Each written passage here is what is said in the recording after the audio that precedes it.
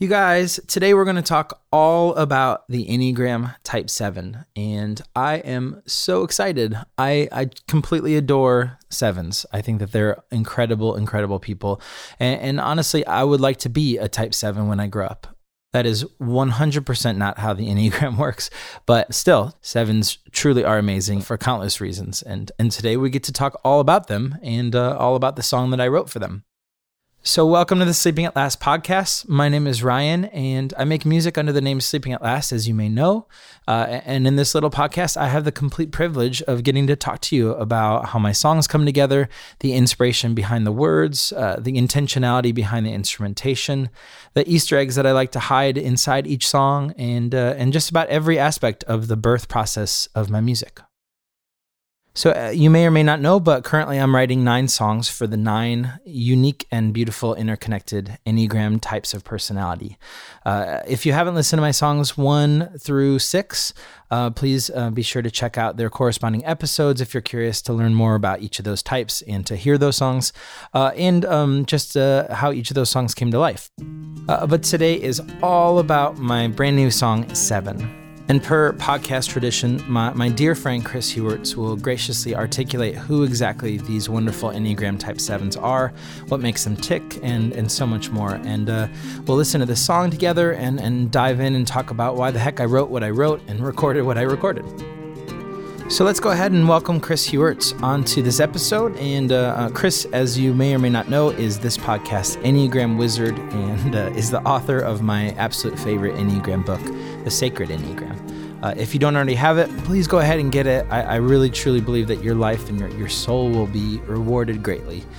So Chris, thank you so much, as always, for being a part of these Enneagram episodes and just for giving us so much understanding of each type. It's truly invaluable. Ryan, so in true 7 form, I'm trying to avoid my own sadness that we're getting close to wrapping these up. But I can't believe it. I can't believe we've gotten this far, and I've just been really, really thrilled with the great work you're doing, the songs that you keep producing, creating, and then really all the feedback from the folks that have been chasing this podcast down. I since my book, The Sacred Enneagram, came out, I've recorded, I think, nearly 50 podcasts. I didn't realize people actually listen to these.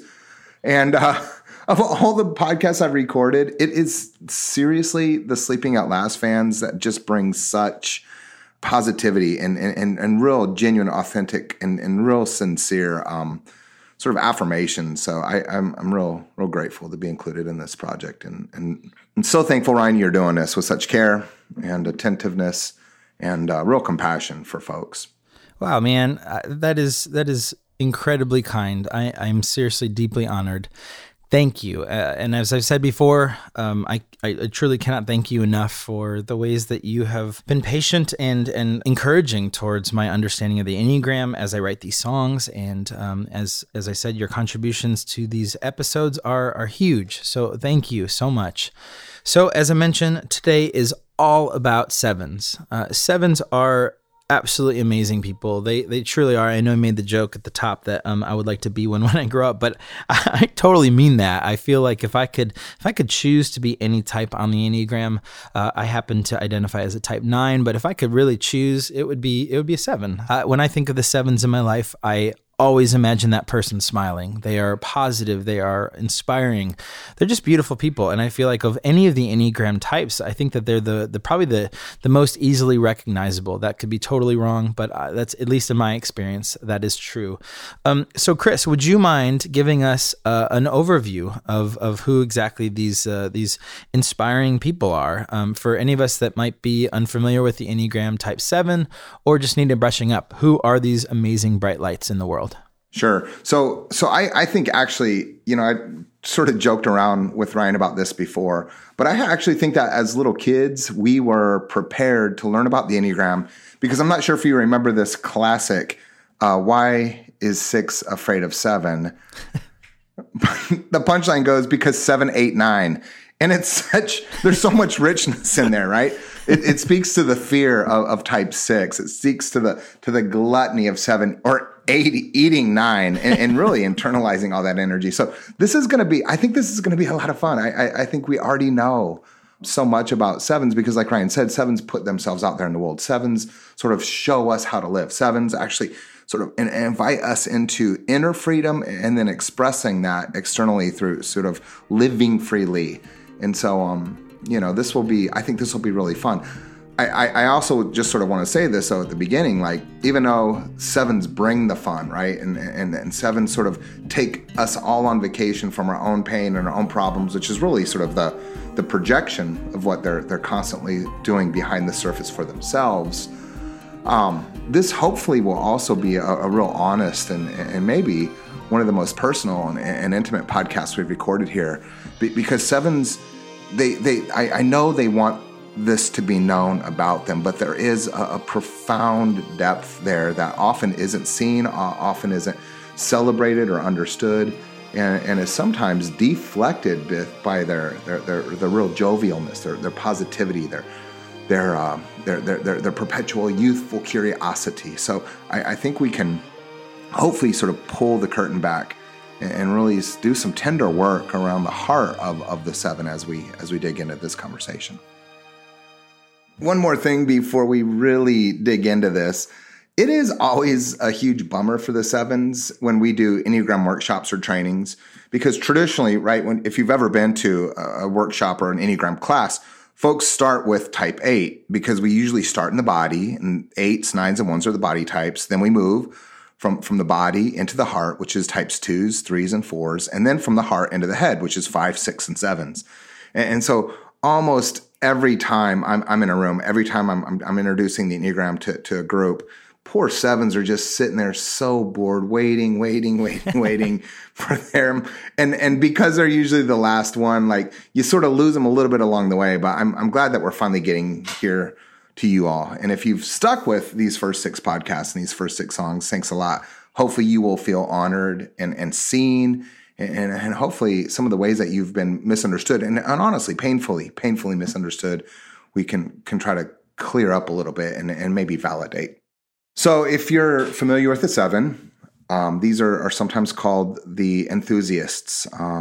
And this is, classically in the Enneagram literature, the type that has this need to avoid their own pain. And so, we really don't see the 7 for who they truly are, because what comes across is you get this really spontaneous, super fast-thinking, resilient person who puts himself out there, right?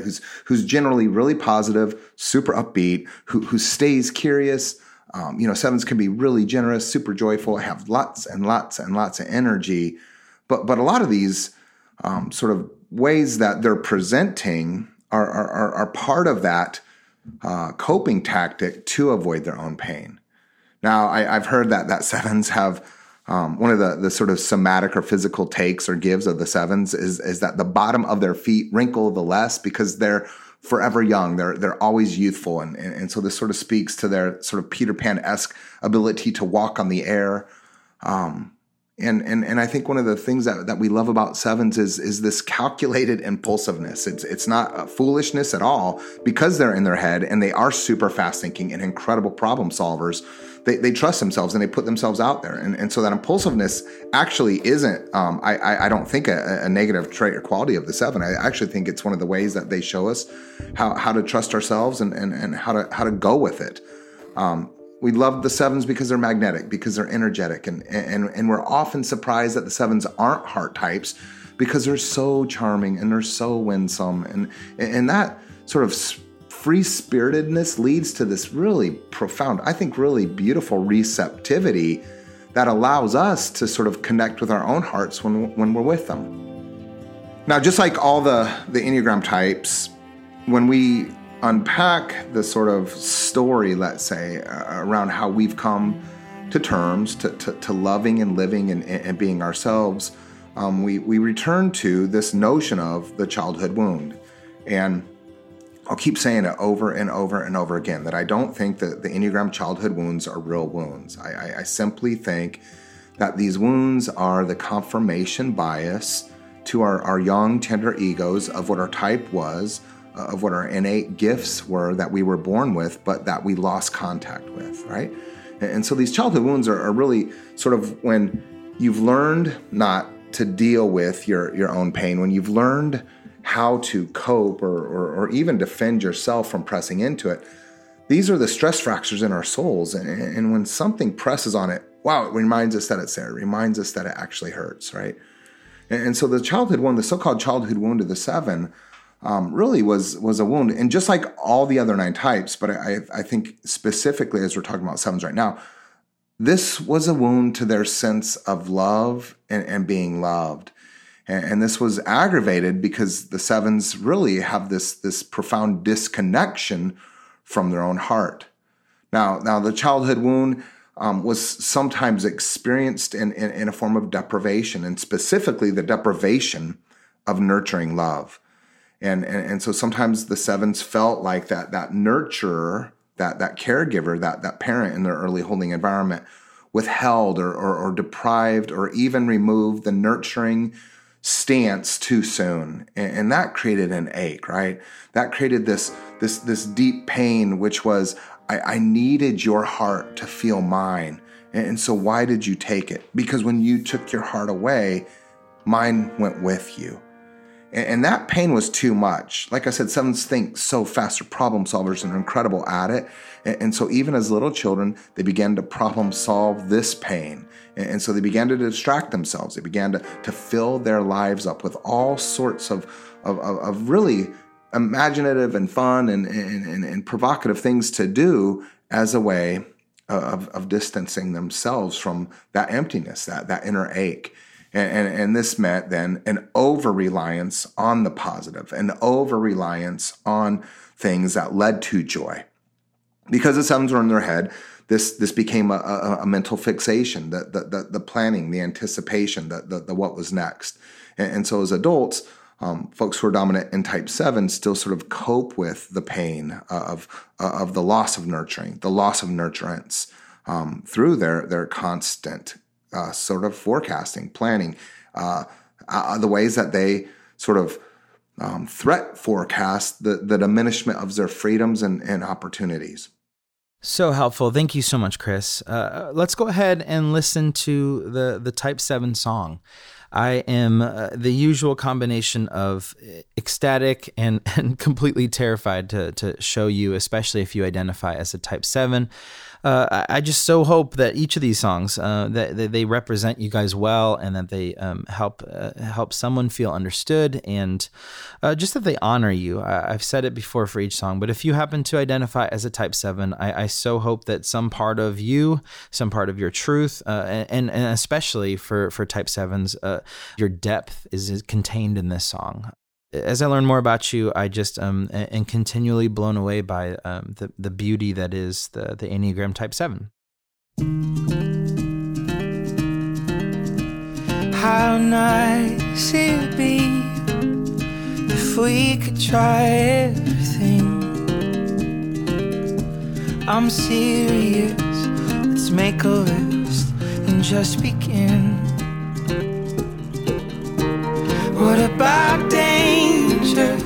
So what about risk? Let's climb this mountain before we cross that bridge. 'Cause I'm restless, I'm restless, I'm restless for whatever comes next. How wonderful to see a smile on your face. It cost farewell tears for a welcome home parade. A secret handshake between me and my one life. I'll find the silver lining no matter what the price.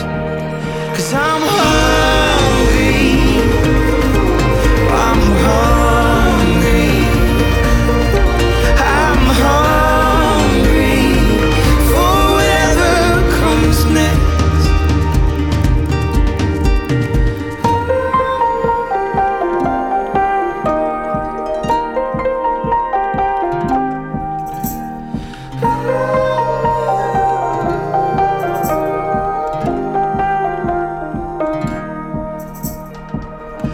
Let me tell you another secret of the trade. It feels like sinking when I'm standing in one place. So I look to the future and I book another flight. When everything feels heavy, I've learned to travel light. But I wanna be here, truly be here, to watch the ones that I love bloom. And I wanna make room to love them through and through and through and through the slow and barren seasons too.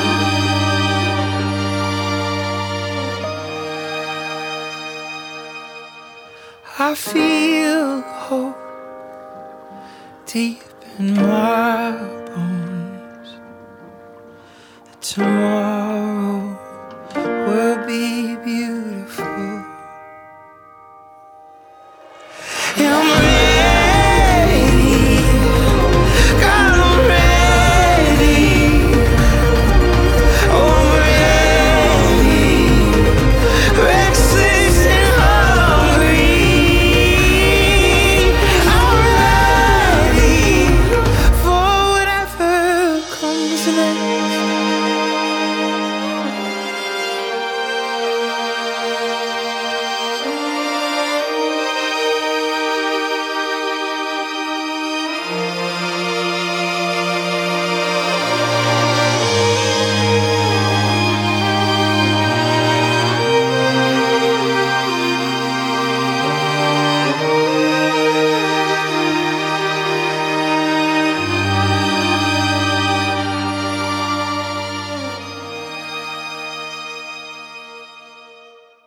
So the seed of this song was kind of a fun story. I've mentioned before that when I'm writing, I'm constantly recording voice memos of different chords and musical ideas that I like or just like in the moment. Usually most of them are just total throwaway recordings, but I file them away and I sort of just forget about them. And then I'll dig through them every now and again and see if there's anything that resonates with me at that moment or just feels right for the theme that I'm writing for. And ahead of writing any of these Enneagram songs, I actually went in my computer and made a folder for each of the 9 types.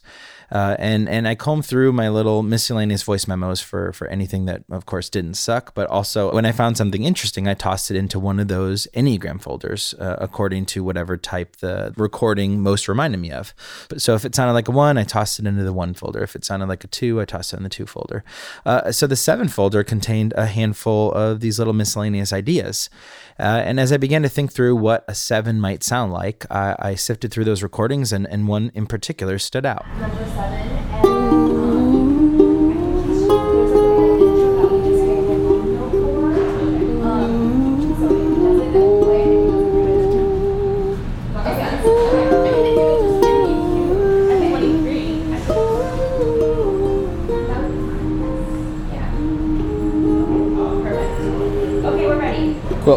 So that was a recording of me quickly kind of jotting down an idea on my ukulele while some friends and amazing string players in the background were sorting out a piece of sheet music that we were about to play at an event together.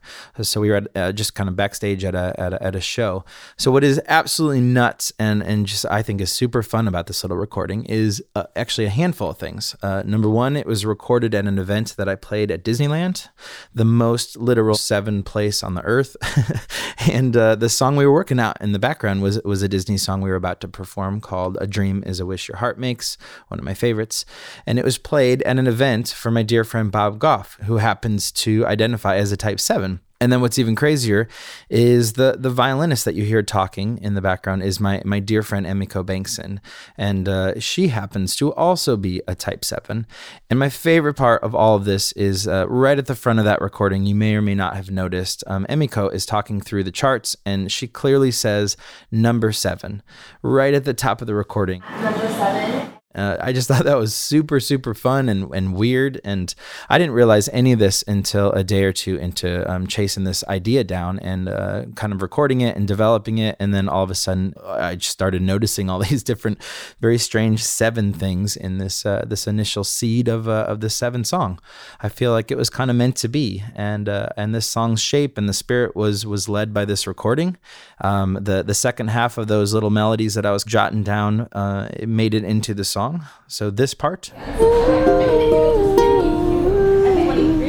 became this part.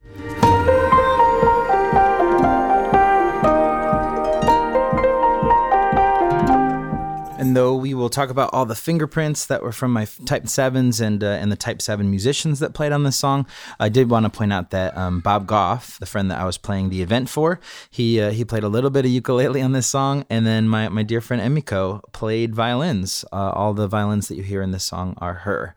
So I thought that was a fun circular way of bringing this recording back. And also the actual recording itself is kind of buried as an Easter egg in this song as well.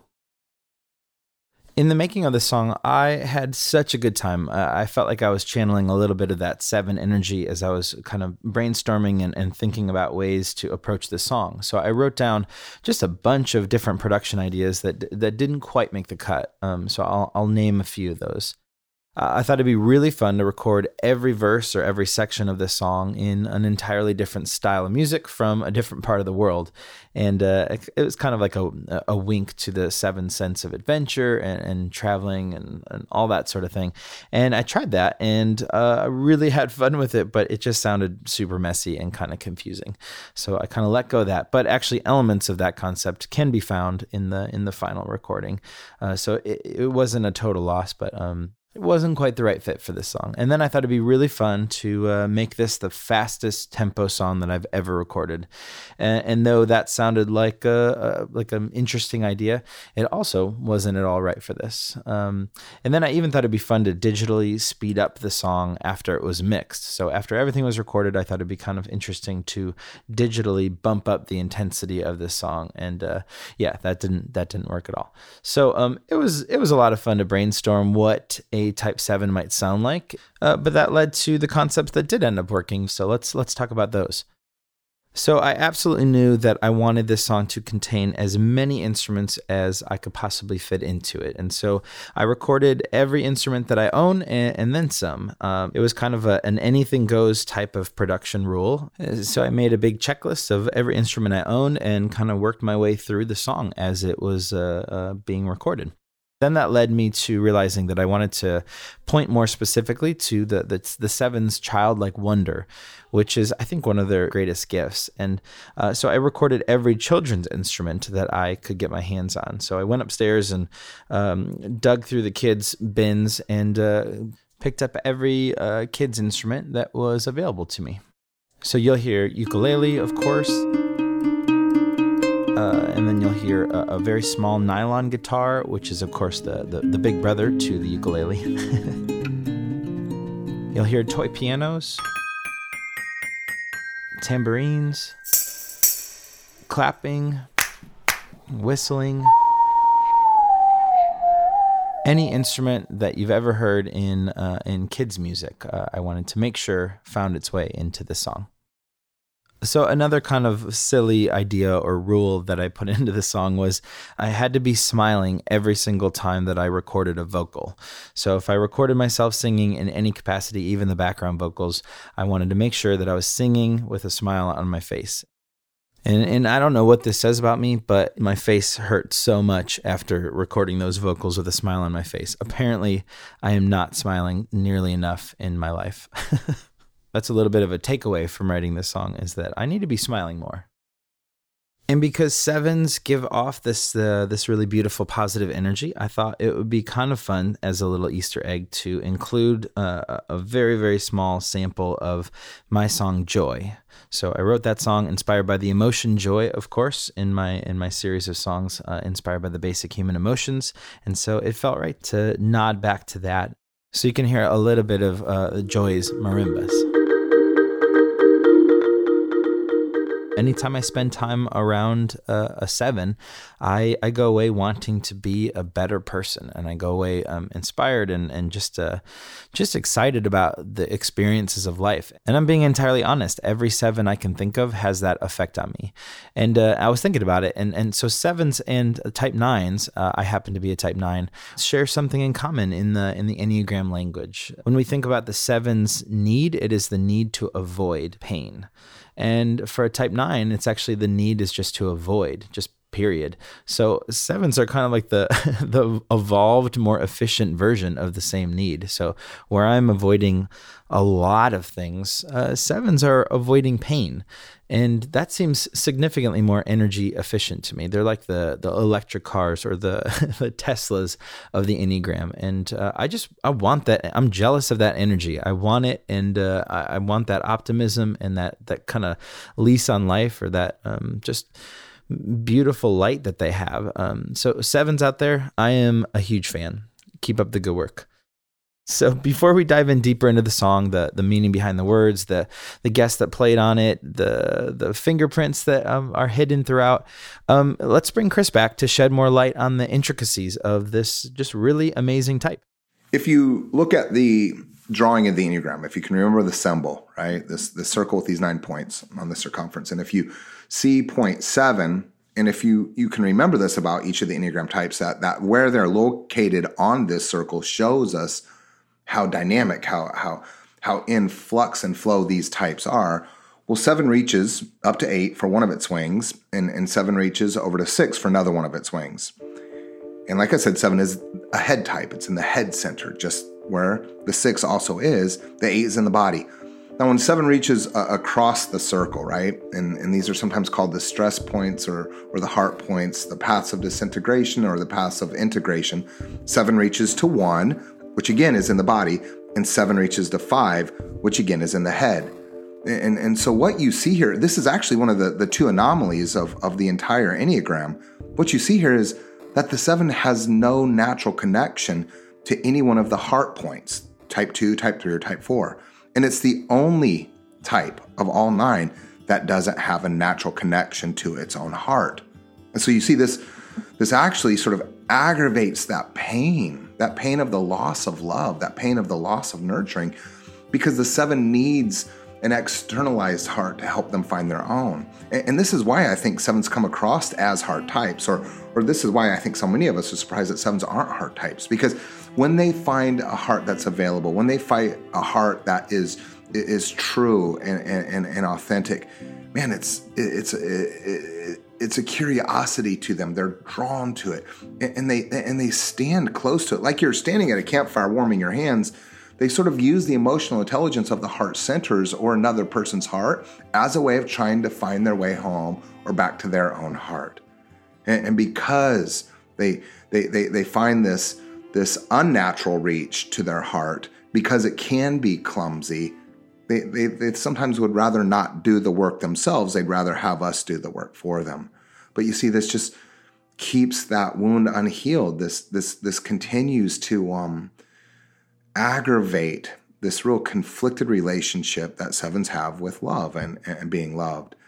And so this is one of the first ways in. This is one of the first ways that we start to find a kind of healing, a kind of inner transformation, a kind of fullness being brought forward, is when the 7 can actually follow their heart to truth, when the 7 can actually fall into the beauty of their heart and really live there and love there.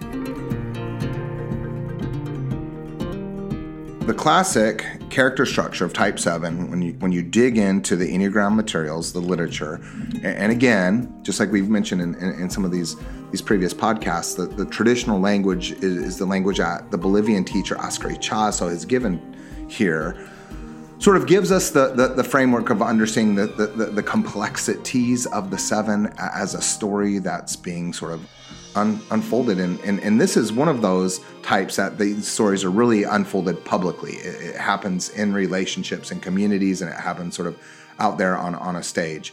So Like I said, the 7 is a head type, and the head types, type 5, 6, and 7's most accessible emotion is a form of anxiety or distress. And this, I think, surprises us. We don't pick up on a lot of distress, and we don't pick up on a lot of anxiety from the 7's, but the anxiousness here is really below the surface. And the anxiety really comes forward when a 7 feels like their access to opportunity, their access to freedoms is being diminished in any way. And so it's one of the sort of little ways that they trick themselves. It's one of the ways that they really trick us, but it's there, right? And so this constant forecasting of possibilities and opportunities keeps this static noise of anxiety sort of fueled in the back of their minds. Now, the 7's holy idea, right? And when we talk about the Enneagram's holy idea, what we're talking about here, and this is what Hamid Ali says, is this unobstructed view of reality. The unobstructed view of reality, the way of seeing with clarity and precision for the 7 is sometimes called holy wisdom or holy work or holy plan.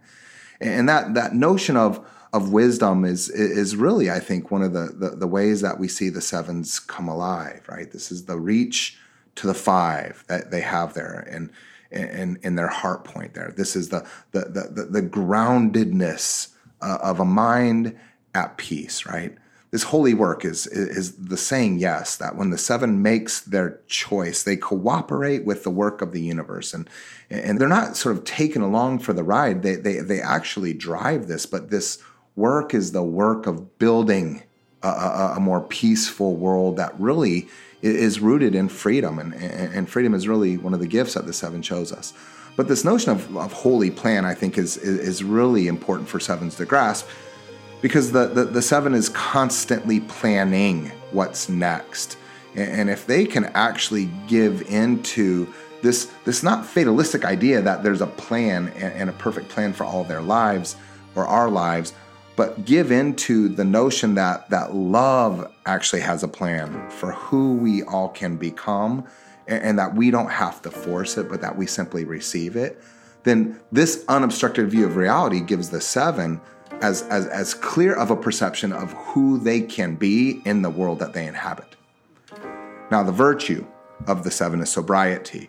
And this isn't simply drink less and don't sort of have a clouded head of too much whiskey or wine, but it's really the sobriety of living with enough, that what you have is enough, that you can be sort of satisfied with very little or great excess.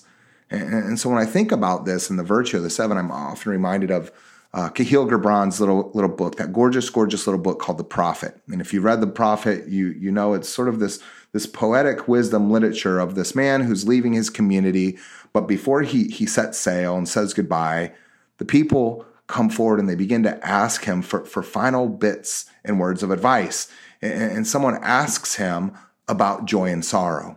And I think his little chapter, I think these little words on joy and sorrow really capture the virtue of type 7 more than anything, right? And so in The Prophet, he says, your joy is your sorrow unmasked. And the selfsame well from which your laughter rises was oftentimes filled with your tears. How else can it be? The deeper that sorrow carves into their being, the more joy you can contain. Because is it not the cup that holds your wine, the very cup that was burned in the potter's oven? And is not the lute that soothes your spirit the very wood that was hollowed with knives? When you are joyous, look deep into your heart, and you shall find that it is only those things which have given you sorrow that are now giving you joy. And when you are sorrowful, look again into your heart, and you shall see that in truth you are weeping for that which has been your delight. Some of you will say, joy is greater than sorrow, and others say, nay, sorrow is the greater. But I say unto you, they are inseparable. Together they come, and when one sits alone with you at your board, remember the other is asleep upon your bed. Verily, you're suspended like scales between your joy and sorrow, and it is only when you are empty and at a standstill that you are balanced. So that, when the treasure keeper lifts you to weigh his gold and silver, needs must your joy nor your sorrow rise or fall. And I think that's what we're getting at here. Sobriety. Living in between the joy and the sorrow. Living in between the plenty and the want. And not being pulled into excess in either direction. Each of the Enneagram types has a passion, and as you've heard me say this before in some of these podcasts, it's a little bit of a bummer because the language that was ascribed to these passions is language that is traditionally used in religious literature as sin. And again, we just have to remember that our passion is how our heart aches or thirsts to reconnect with our being, what was disconnected in this so-called childhood wound, right? So for the passion of the 7, it's traditionally referred to as gluttony. And this is surprising. 7s generally aren't heavy people. They generally don't struggle with their weight or overeating. It's really the gluttony of overdoing everything that brings them pleasure as a way of avoiding their own pain, right?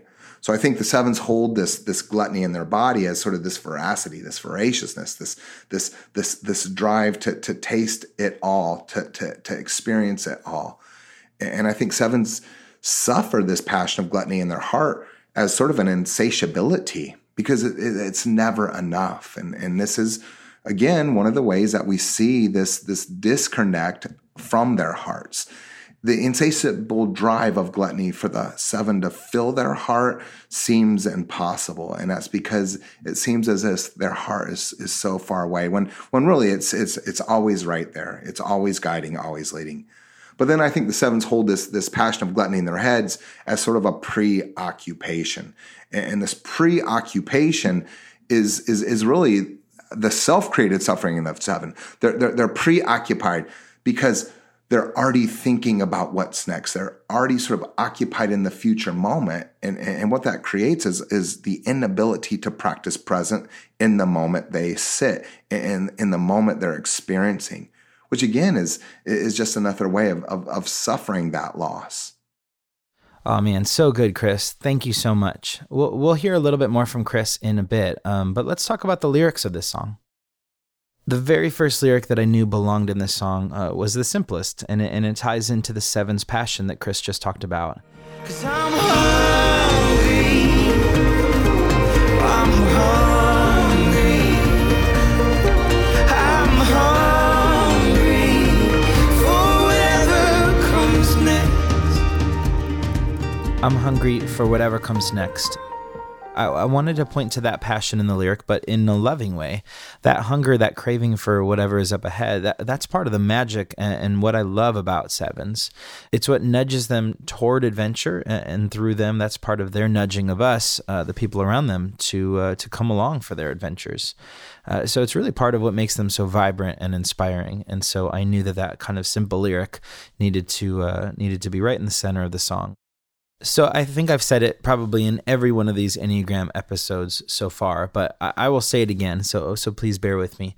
For each type, I am trying my absolute hardest to not only try to understand what makes each of these 9 beautiful and unique Enneagram types different, but the most important aspect of writing these songs for me is underlining the good and redemptive qualities of each of the 9 types. So these songs are really my attempt to tell each Enneagram type story. So each song is sort of written as a 3 to 5 minute journey, being hopefully very honest about the struggle and the shadows of each type, but only as a means to fully illuminate the absolute best in us, the good, the true, and the healthy of each type.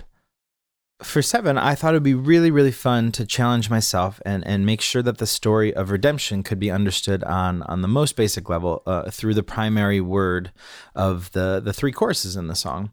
And what I mean by that is in chorus 1, the featured word would be restless. I'm restless for whatever comes next. I'm restless. Which feels a little bit like a wilder version of the 7 to me, a bit unsettled. And then in chorus 2, they're hungry. I'm hungry for whatever comes next. And that is, of course, again, like I mentioned, a nod to the passion, but it's also being motivated and driven and specific. And then lastly, on the 3rd chorus, they're ready. The character is ready, so that the story is about refinement, about choice.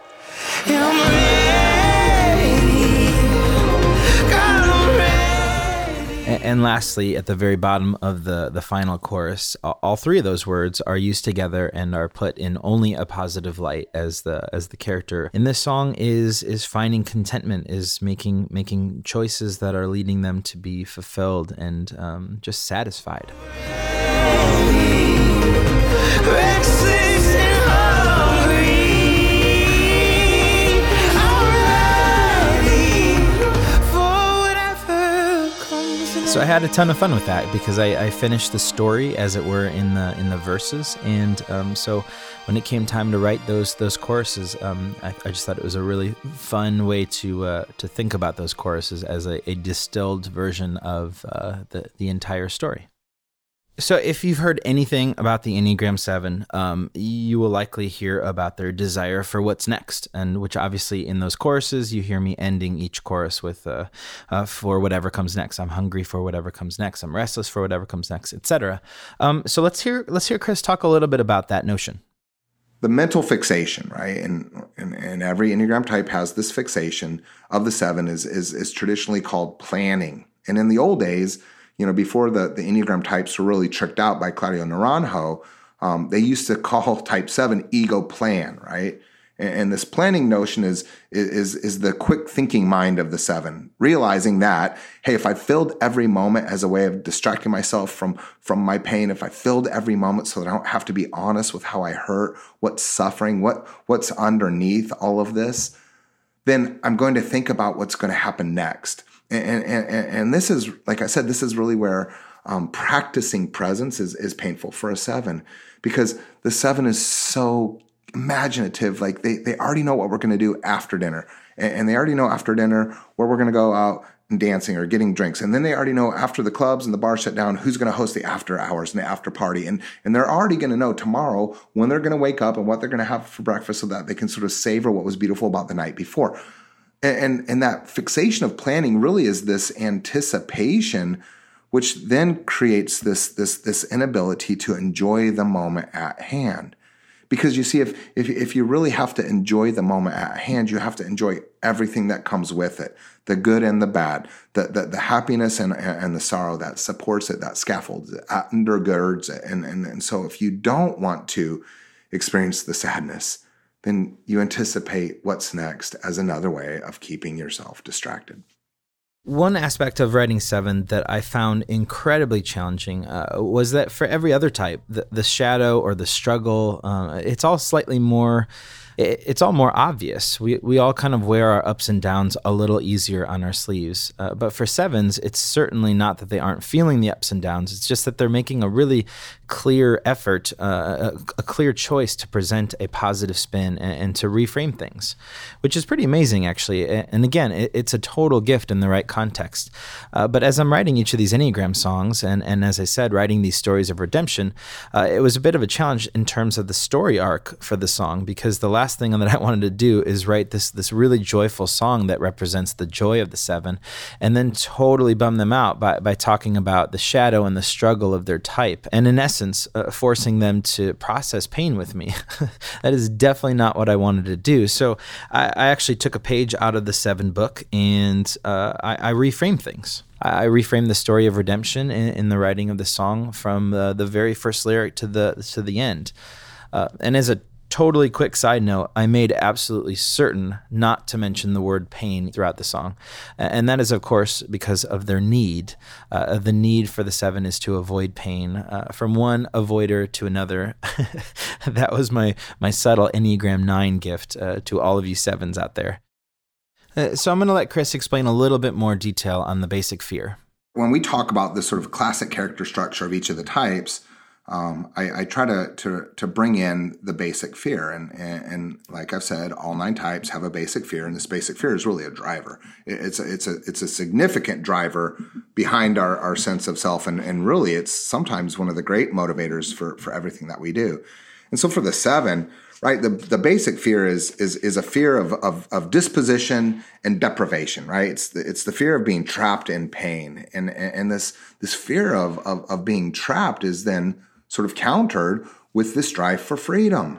And so these poor 7s, man, it's like their fear compels them to chase after their lucid imaginations. Their fear compels them, like I said, to be misunderstood as impulsive, but it's a calculated impulsiveness. It's the fast thinking resiliency of their spontaneity that keeps them running. And I sometimes like to say this. It's like when I think of a 7 facing their fear of being trapped in pain, facing this fear of deprivation, I sometimes think of a child that's trying to chase down a butterfly, as if that child could catch it, and as if that child could jump high enough in the air to put its hands around it. And just like a little child who would hope to catch this butterfly sort of floating off and flying away.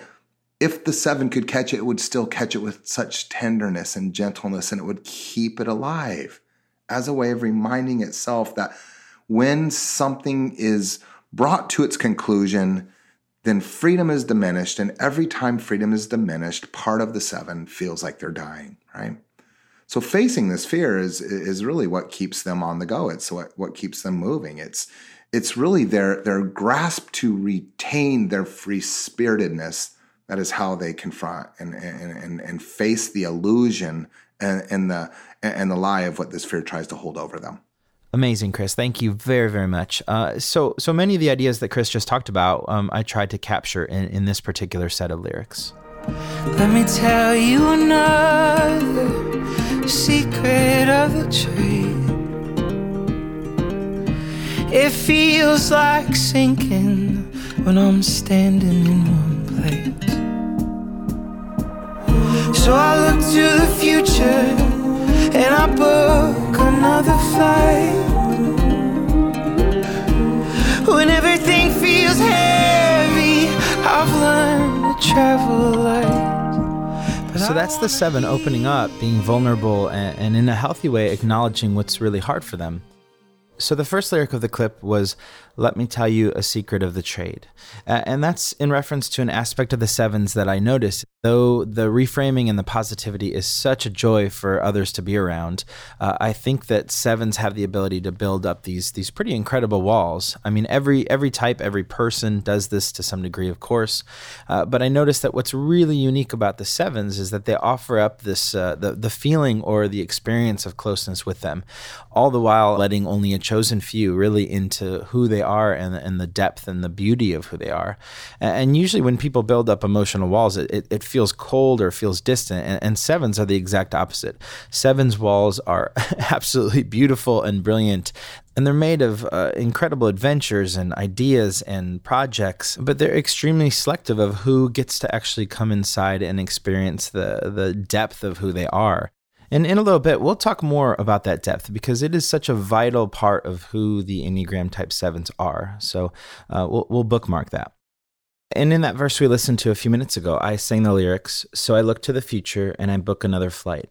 That's one of several references in the song to the 7 superpower of reframing, their kind of endless ability to see through the lens of the glass being half full, which is another rule that I kind of set out for myself in the song. In every lyric, I wanted to somehow reframe it positively. So if I said something that is even hinting at pain or negativity, I wanted to somehow flip it on its ear and look at the positive side of that. So I was going to give you each example of that, but you'd literally have to listen to the whole song again. So here are a few more notable lyrics that are very obviously about this reframing aspect of the 7.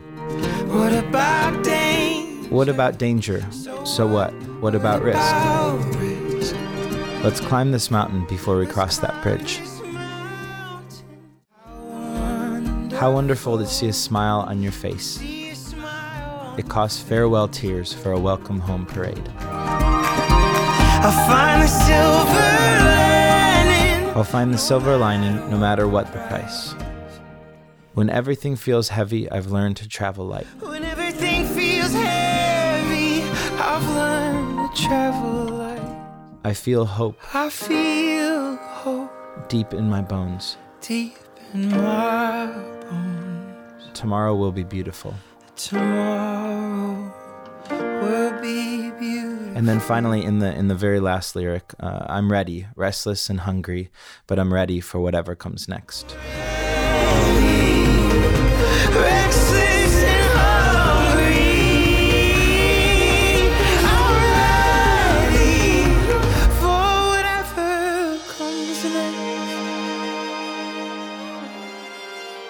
And because the type 7 is in that mind or head intelligence center, this is all a very, very conscious decision to choose positivity. And I just think that's really beautiful. So the silver lining perspective of the 7, as I alluded to earlier, is how I approach the writing of this whole song and this redemption story. It's about a 7 pushing forward and making the most out of their life and realizing that though standing still feels a whole lot like sinking, as I sang in the song, some of the absolute most meaningful and remarkable experiences in life can be found exactly where you are on the other side of pain and in deep with the ones that you love. So in a nutshell, this song is a reframing of pain, a silver lining look at it. So when I was writing it, I asked a couple questions on social media, Twitter, etc., just for fun. And the first question was, if you could describe yourself in one word, what would it be? And in retrospect, I realized that this is kind of a mean question for a type 7 who very much values all of the options. So to ask them to choose just one word to describe themselves is kind of ridiculous. But the answers were totally great. Most were unable to commit to one word and gave a bunch of words. And I just loved seeing how 7s view themselves. I think it was really telling. And the next question was just a silly question based on my own curiosity. And the question was, are you vegetarian? So my uneducated theory was that likely the vast majority of 7s were definitely not vegetarian because limiting the menu like that would be totally maddening. So my little sample set confirmed that to be true. There were some anomalies, of course. And actually what was my favorite part about that question was that several people, probably a dozen or so, said that they had tried it. Of course they did. And I totally loved that response to that question.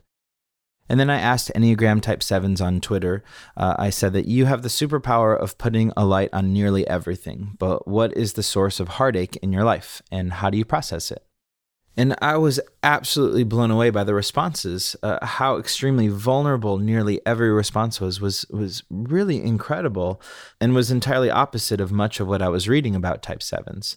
And even as I mentioned the ability to build colorful walls, I was honestly shocked at how incredibly thoughtful and real the answers were. And I could be wrong, but my interpretation of the response was that maybe type 7s just aren't being asked how they're really doing very often. And maybe that question just gives them permission to be honest and vulnerable and sincere. If a 7 is this constant source of joy and light in people's lives, and positivity is kind of their brand, so to speak, most of the people around them probably just don't think about asking how they're really doing on occasion. So I was just really blown away by the answers to that question. The 7's feedback was so insightful and validating to the handful of lyrics that I had already written, but also just really helpful in my overall understanding of the type and how this story should be told. But one response in particular really stood out to me. It was kind of the opposite end of that. It was from someone who was a bit frustrated because they felt like my question was echoing a question that they kept hearing in Enneagram conversations. And that question is, how do you hurt? Which wasn't my intent, but I totally understand where that person was coming from. She mentioned that for every other type, Enneagram folks are constantly asking how the Enneagram can help them heal from their wounds. But for the 7, because of their kind of silver lining attitude, she felt like they were being asked constantly how to process their pain out loud, and which translates to how do you hurt? And I totally get that. It was actually really, really helpful and something that I was kind of realizing in talking to different 7s. And so it was really helpful to kind of hear the opposite end of that spectrum, which is like, no, this song not only shouldn't be about how 7s hurt and how we can break their heart, but it should celebrate the aspects of the 7 that are truly beautiful, which is what I hope to do in, of course, each of these 9 songs. But for 7 in particular, I wanted to be really, really sensitive about pain and about their process of pain and just to talk about it well. So I was really, really encouraged by the conversation that I had with this one person in particular. So if she happens to be listening, thank you so much for your insight. Truly, truly helpful. Let's rewind back to the very, very opening lyric of the song. How nice it'd be if we could try everything. I'm serious. Let's make a list and just begin. So that opening line about trying everything, though I don't think sevens actually believe that they can try everything in their lifetime, I do think that sevens are real serious and intentional about trying. So I tried to acknowledge that in the song. First, they present the impossible. Then they remind whoever they're talking to or themselves that they really aren't kidding. They're serious. And then they get to work. Again, this is an aspect of what I completely adore about type sevens.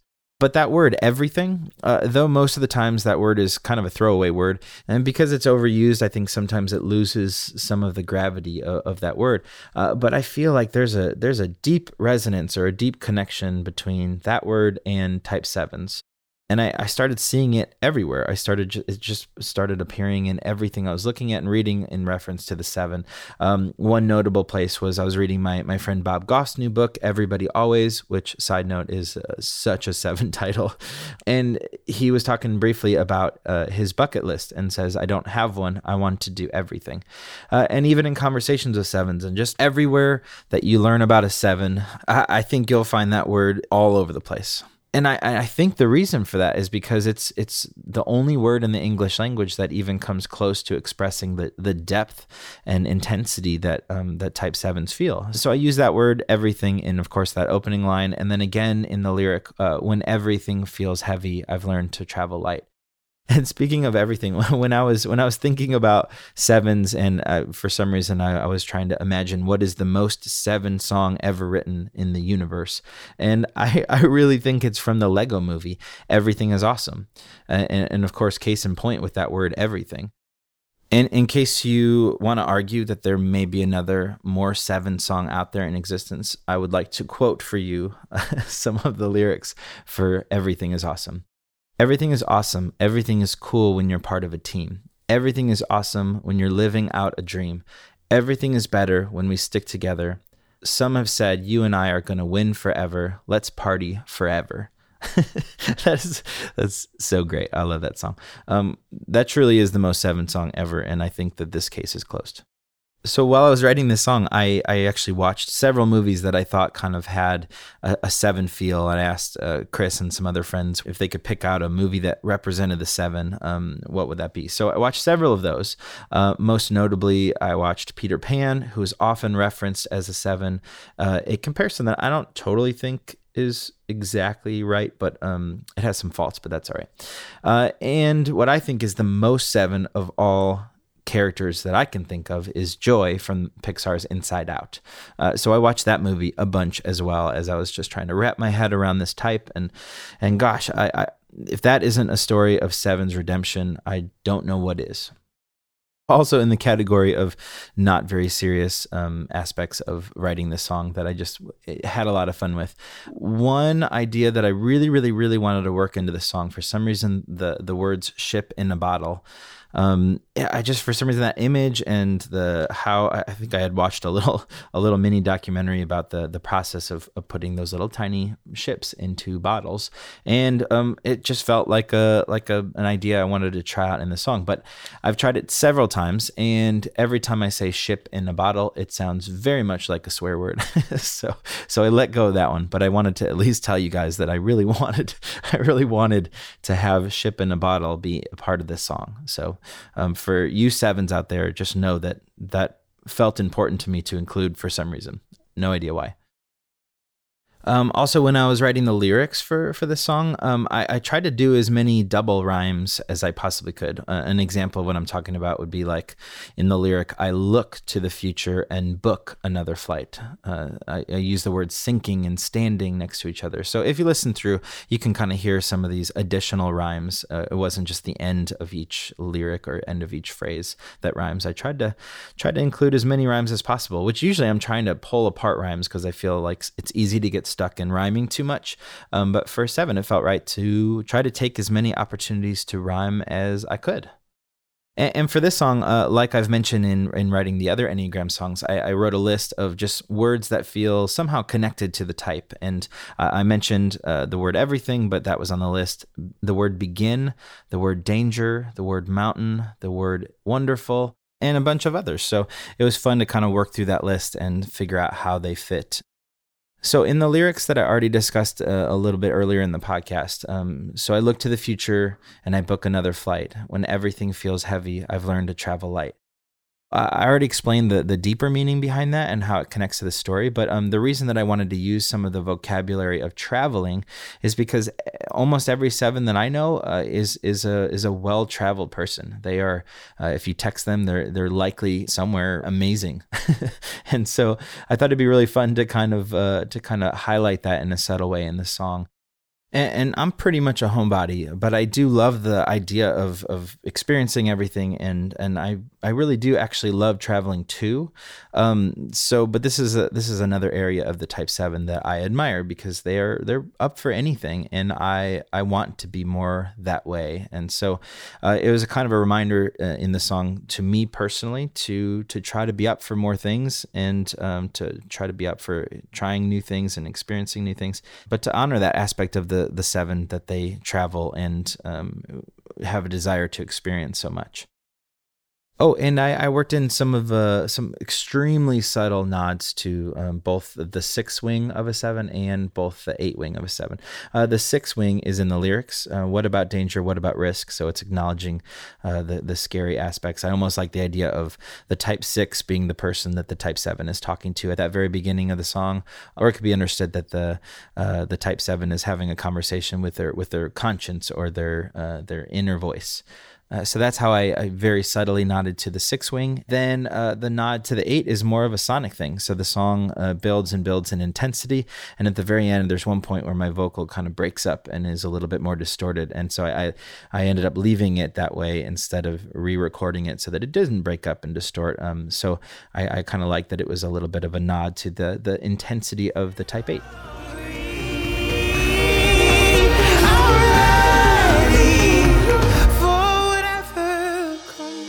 So let's talk about the amazing folks that were kind enough to lend me their talents. These are my Type 7 friends that a couple of them contributed to the song musically, and then a bunch of them contributed sounds, which I call fingerprints, into the song. So let's go ahead and detail each of those awesome contributions.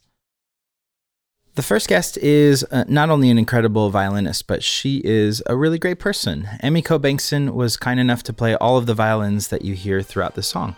And I just absolutely love her playing. Emmy, her sister Kumiko Bankson, who is also an incredibly talented violinist. We all met a bunch of years ago when we were playing a show together, and I was actually looking for string players, and they came highly recommended by a friend of mine. And we've stayed in close touch ever since. We've gotten to play a bunch of shows together. They've recorded on several songs of mine, and we've toured together as well. And so when I found out that Emmy identified as a Type 7, I was elated. I couldn't get to writing 7 fast enough. I was just so pumped to get to work with her again. So a massive thank you to Emmy for adding what I consider to be the heart of the song through the strings. She truly is one of my absolute favorite collaborators.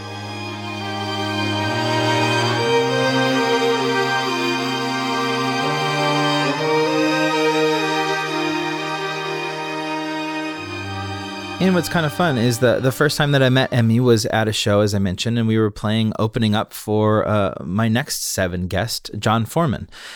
John's been a friend for over a decade now and has just been a huge inspiration to me, just his work ethic and who he is as a person and the songs that he writes.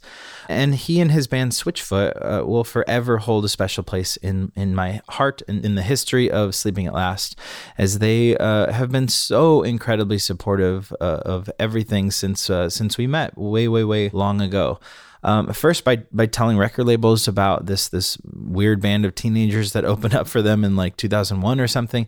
And then when my very first like major label record came out, Ghosts, they were kind enough to invite us along to tour for a while with them. So John and the Switchfoot family have meant a great deal to me, and we've gotten to work together on a few things over the years. He was kind enough to sing on my song called Birthright, and then I had the privilege of producing and recording a few of his solo songs as well. So all the harmonies that you hear throughout this song are John, and I just love him a lot and can't thank him enough for lending me his voice on this song, but for also being someone that I really look up to. What about danger? So what? What about risk? So let's talk about fingerprints. And for those of you that don't know, fingerprints are what I call these miscellaneous sound recordings that I ask my friends and family for. I basically give them the instructions to record literally anything using their phone or whatever. And then I take those little recordings and I weave them into the fabric of the Enneagram song that represents them. So it's a really, really fun part of this project for me. And it just means the world to me to get to have these audio representations of the folks that I love most in the world. So here are the wonderful fingerprint sounds that my Type 7 pals sent over. So the first fingerprint is from one of my favorite people in the entire universe, and he has meant so much to me in my life. And I talked a little bit about him earlier, but this is Bob Goff. He was kind enough to strum some ukulele chords for me.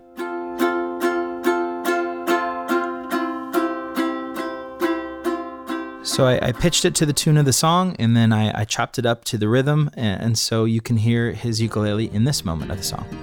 How wonderful to see a smile on your face. The next sound is from my amazing friend Alexander Collins, who sent the sound of his dog howling and himself howling with his dog, which I thought is an awesome 7 sound. I love that sound. So the next sound is from a dear friend, a family friend, Elsie Larson, who was kind enough to send the sound of rain, which was used under the lyric to love them through and through and through, which is sort of this representation of like thirsty plants receiving water. And the next sound is from my sweet friend Heidi Berkey, who sent the sound of her walking on a hike. And I placed that sound underneath the lyric, "Let's climb this mountain before we cross that bridge." And my friend Day Erickson sent the incredibly appropriate 7 sound of champagne being opened at a party.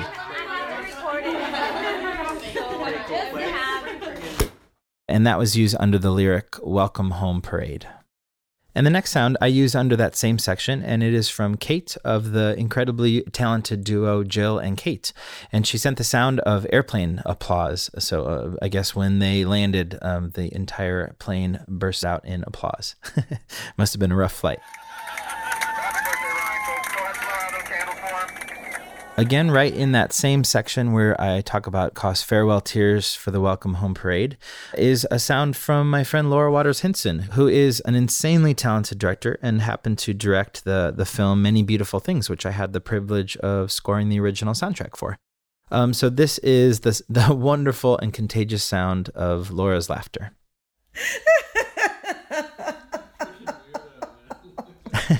It's impossible to not smile or laugh after hearing that. So the next sound is more laughter from my friend Annie Downs. And so I used it in the same section as Laura's laughter. So I kind of created a stereo laughter track on the same section, the Welcome Home Parade moment, which feels celebratory and just felt like the right place for these really wonderful 7 sounds. That's so good. Okay, so the next sound is from my friend Rita Wilson, who was sweet enough to send me the sound of this babbling brook, this beautiful water sound. Oh, I love that sound. So I used it underneath this moment of the song. I feel hope deep in my bones. Tomorrow will be beautiful. And the next sound is from one of the funniest people I know and just a really great dude. His name's Trip Crosby, and he sent the sound of a different kind of water. This is called shower peeing, which I can only assume is the sound of him peeing while taking a shower.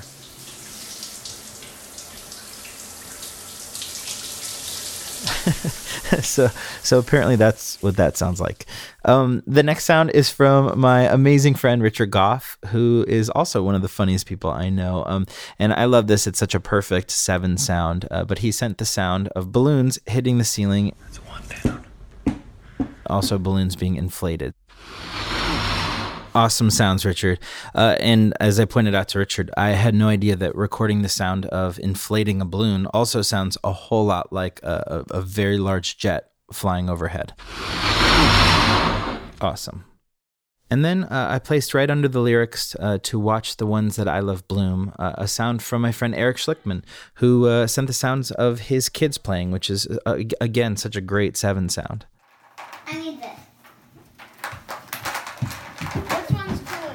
Me or... The next sound is from my brother-in-law, Sam Belson, and he sent the sound of Dr. Pepper being opened. And so I placed that right under the lyrics, I'm ready, because it sounds like you're ready to chug a Dr. Pepper.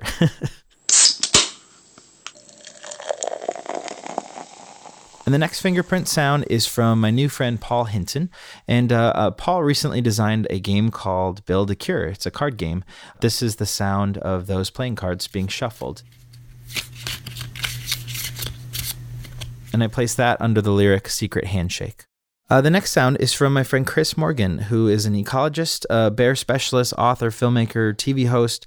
He's kind of an all-around amazing dude. And this is the sound of bears snoring, which is super cool. And my dear friend Gabe Lyons sent me this really, really great sound.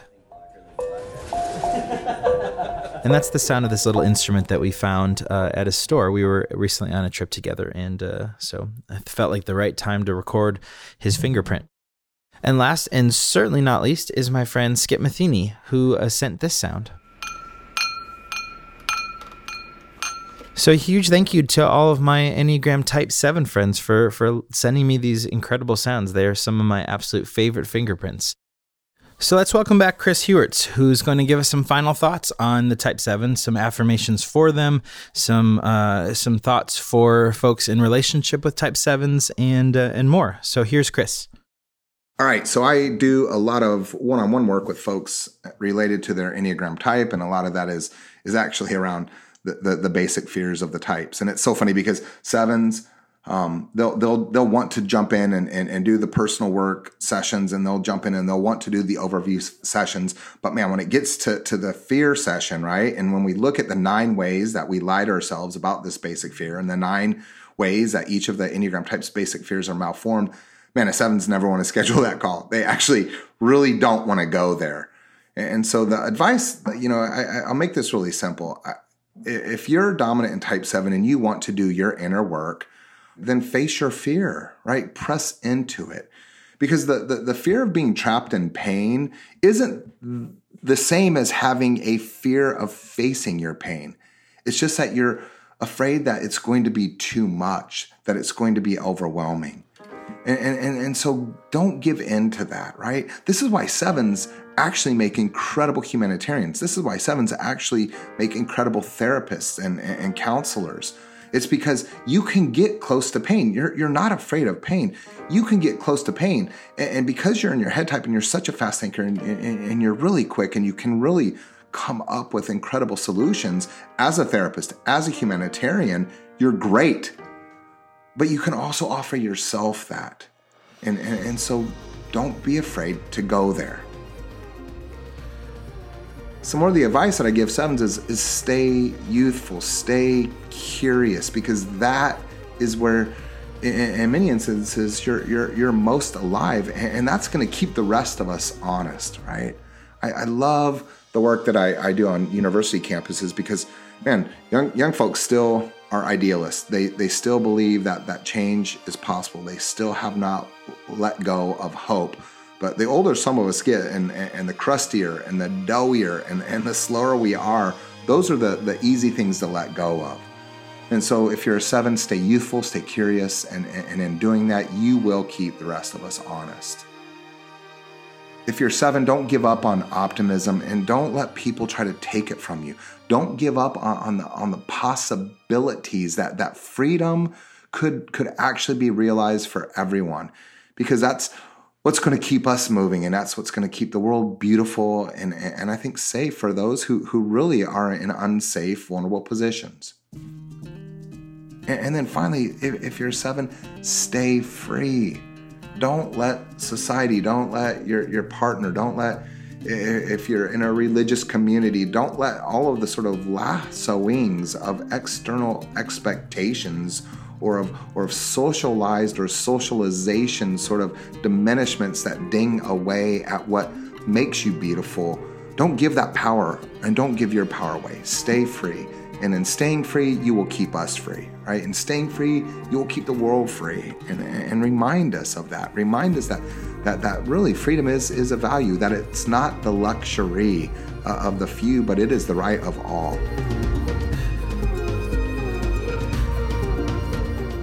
Generally, I would sort of stack up a bunch of personal affirmations, which I actually think could become sort of mantras for the 9 types. And I think I just want to suggest one for the 7s. I'll keep this real simple and real straightforward. I think your personal affirmation over and over simply has to be, I have enough. I have enough. I have enough love. I have enough experience. I have enough freedom. I have enough opportunity. And in receiving the gift of enoughness, learn how to live from that. Learn what to do with what it is that you already have, because it is enough and you don't need more. Of all the types, I think sometimes 7s are maybe the most misunderstood. And partly this is because type 1, type 4, and type 7s are frustrated idealists. Earlier we were talking about how the 7 experienced a frustration wound, let's say, with their nurturing caregiver. And that frustration was, you have more love to give me and I'm not sure why you're not giving it all. Well, that idealism was, there was more, there is more. And that idealism for the 7 is really also around their notions of freedom, right?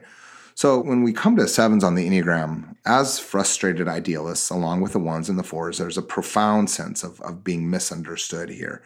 And one of those, I think, real frustrations for the 7 is that they sometimes feel like they're not being taken seriously, right? You can be so fun, you can be really lighthearted, and you can bring such levity, especially when the stakes get high, when tension is escalating.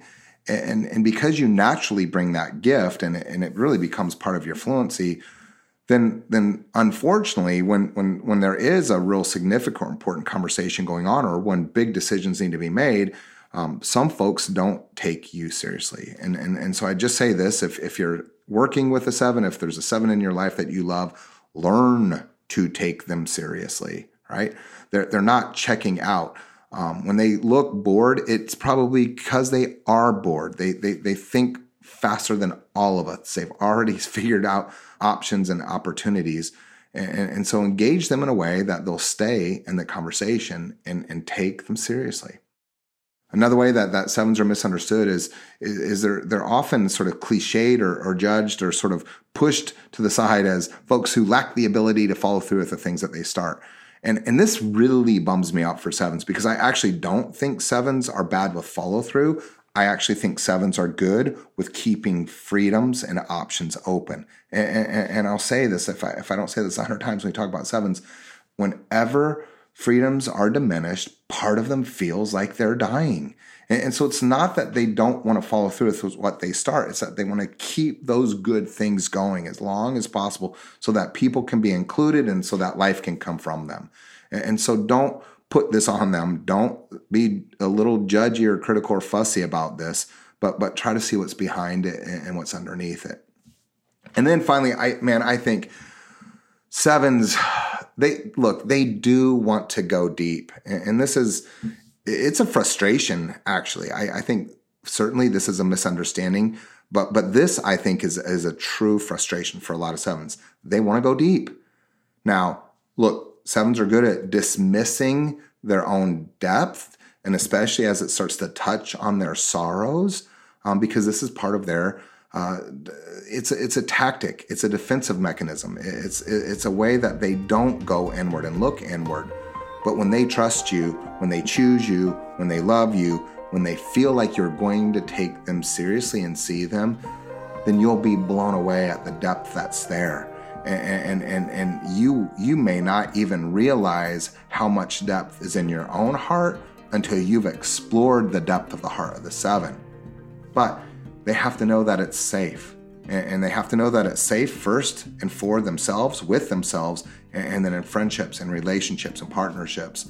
Once that safety is there, Look out, you will not believe what's going on in the minds and the hearts of sevens. And this it has a real natural hinge, let's say. This has a real natural connection to the fundamental relationship need for sevens, which is stability or security. They want to have that. They want to know that it's going to be okay. They want to know that you're going to stay with them and stick it out with them. And so don't give up on them.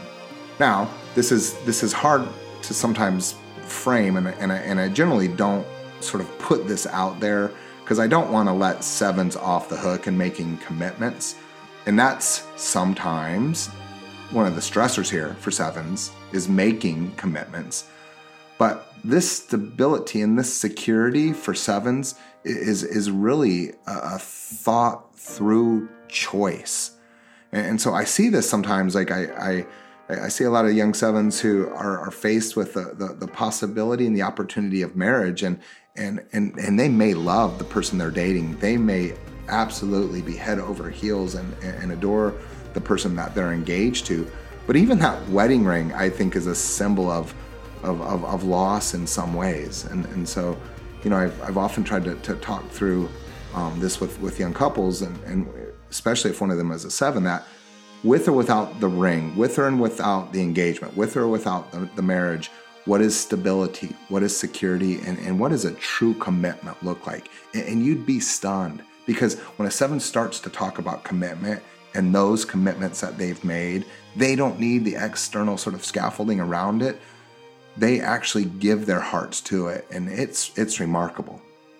Now, one other way I think that the sevens are sometimes misunderstood, and this is really out of the harmonic groups of the Enneagram, and that's sometimes called the conflict avoidance styles, is that they bring this positive outlook or this natural ability to reframe every negative situation as a way of de-escalating things when the stakes get high, when conflict looks like it's an inevitability.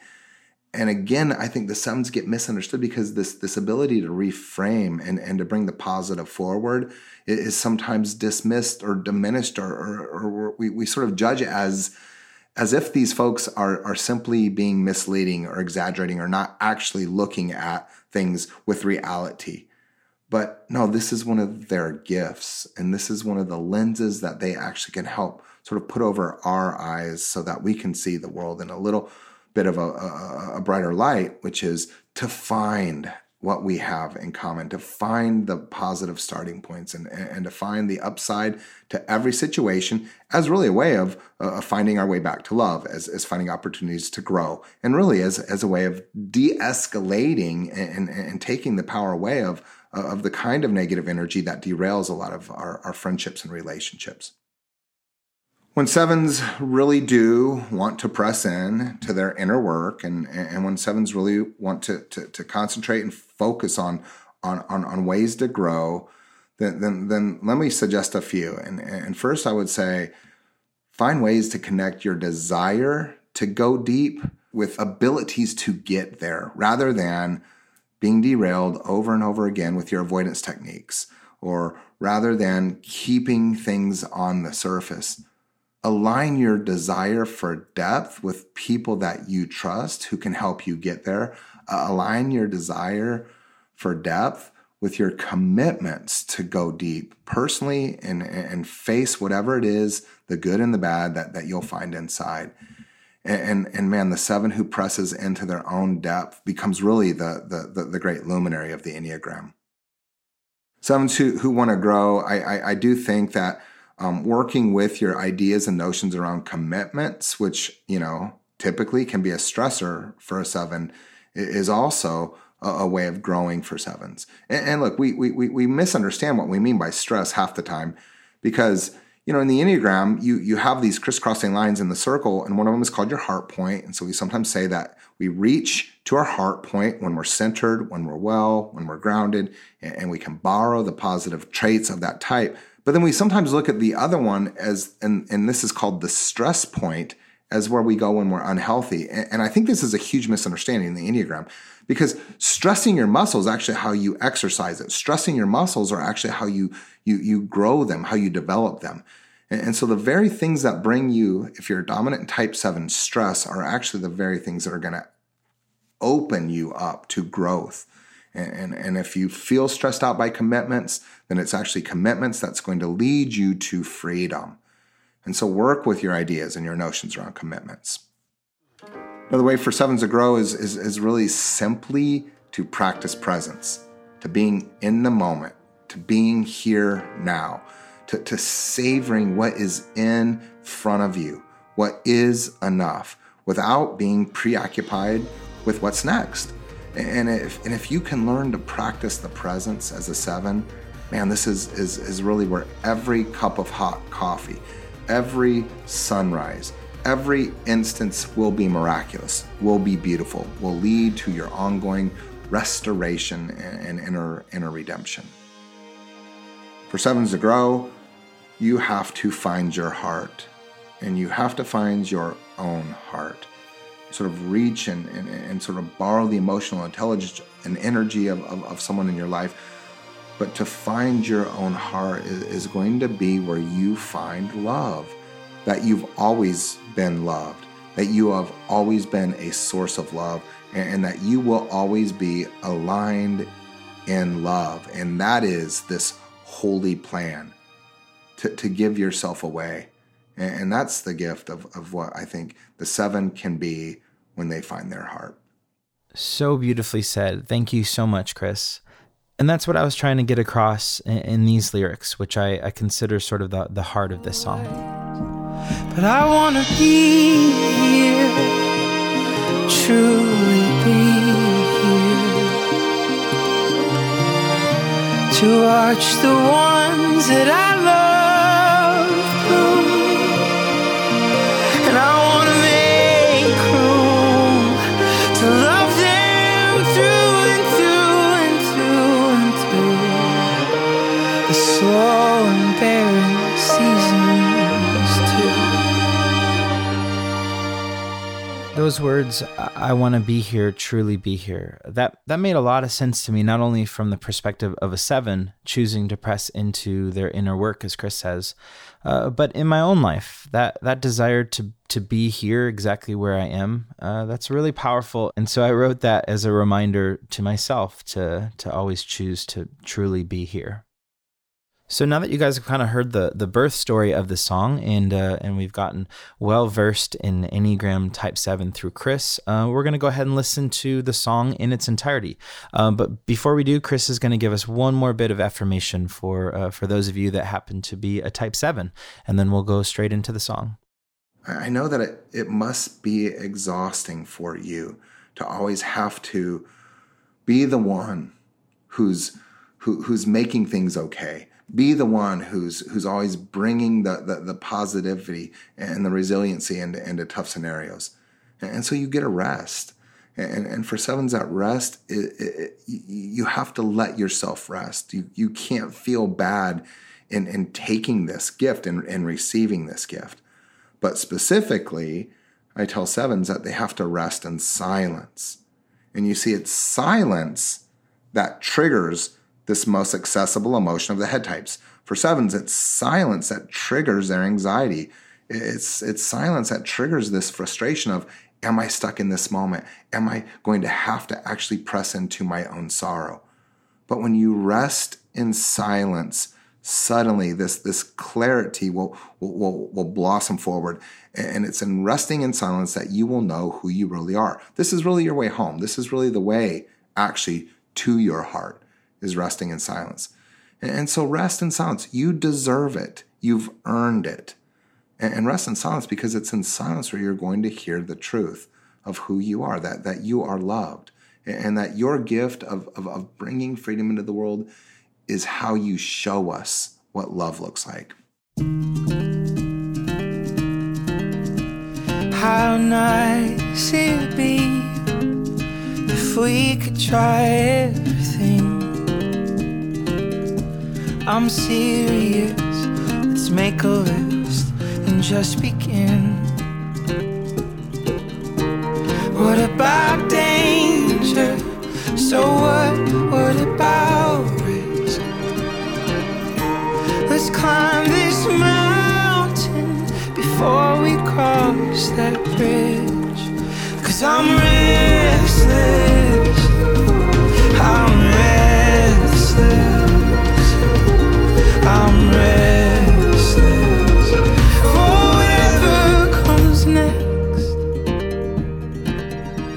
How wonderful to see a smile on your face. It cost farewell tears for welcome home parade. A secret handshake between me and my one life. I'll find the silver lining no matter what the price. 'Cause I'm hungry, I'm hungry, I'm hungry for whatever comes next.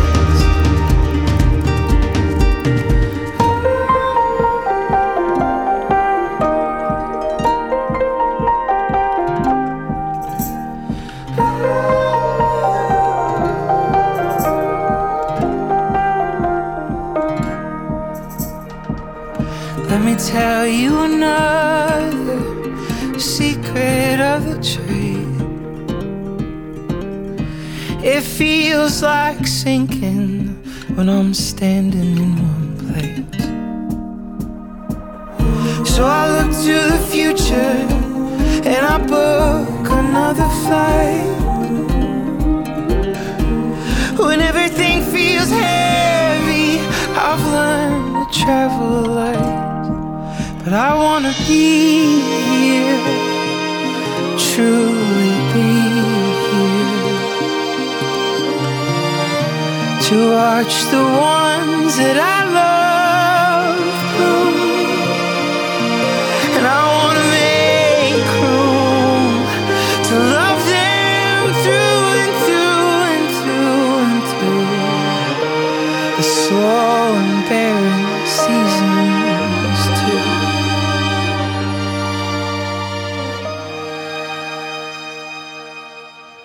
I feel hope deep in my bones that tomorrow will be beautiful.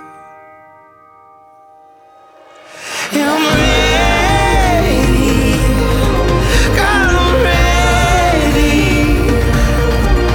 Oh, I'm ready, restless and hungry. I'm ready for whatever comes next.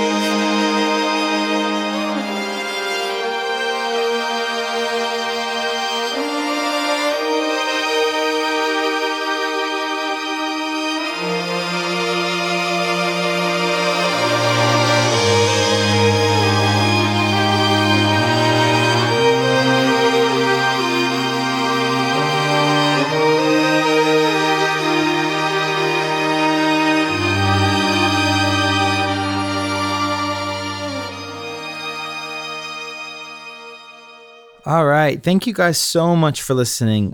Seriously, it blows my mind that you guys are curious about how these songs get made. If you happen to identify as an Enneagram Type 7, I so hope that some part of you is in the lyrics of this song or in the feeling of this song. It truly was a great honor to get to try to sing from your perspective, which I feel is truly a beautiful one. And a massive thanks to Chris Hewerts again for lending us his time and his wisdom. Please go ahead and pick up his book, The Sacred Enneagram. I think that it will mean a whole lot to you. And lastly, I wanted to tell you guys about a brand new cover song that I put out last week. I recorded it for the wonderful folks at Grey's Anatomy. And so the song debuted on the season 15 premiere just a little bit ago. So hopefully you heard it if you are a Grey's fan. But a huge thank you to them for not only giving me the opportunity to cover the song, which happens to be one of my all-time favorites, but just for supporting the music that I make. It means a whole lot to be thought of and to get to be a part of that show. So anyway, the song is out everywhere that music is. So I'll put a link in the show notes. But again, it's called "Someone to Watch Over Me." Truly a beautiful song written by the Gershwin brothers. So I'll leave that playing for a little bit. But thank you so much again for listening. I'm truly honored that you guys are curious about the music that I'm making. Huge love to you guys. I'm so looking forward to speaking real soon.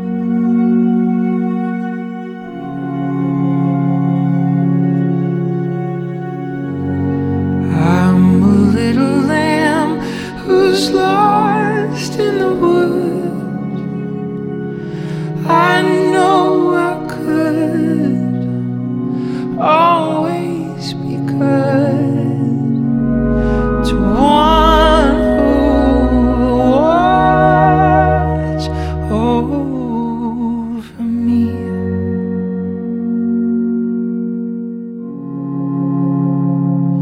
Although I may not be the man some girls think of as handsome, to my heart she carries the key.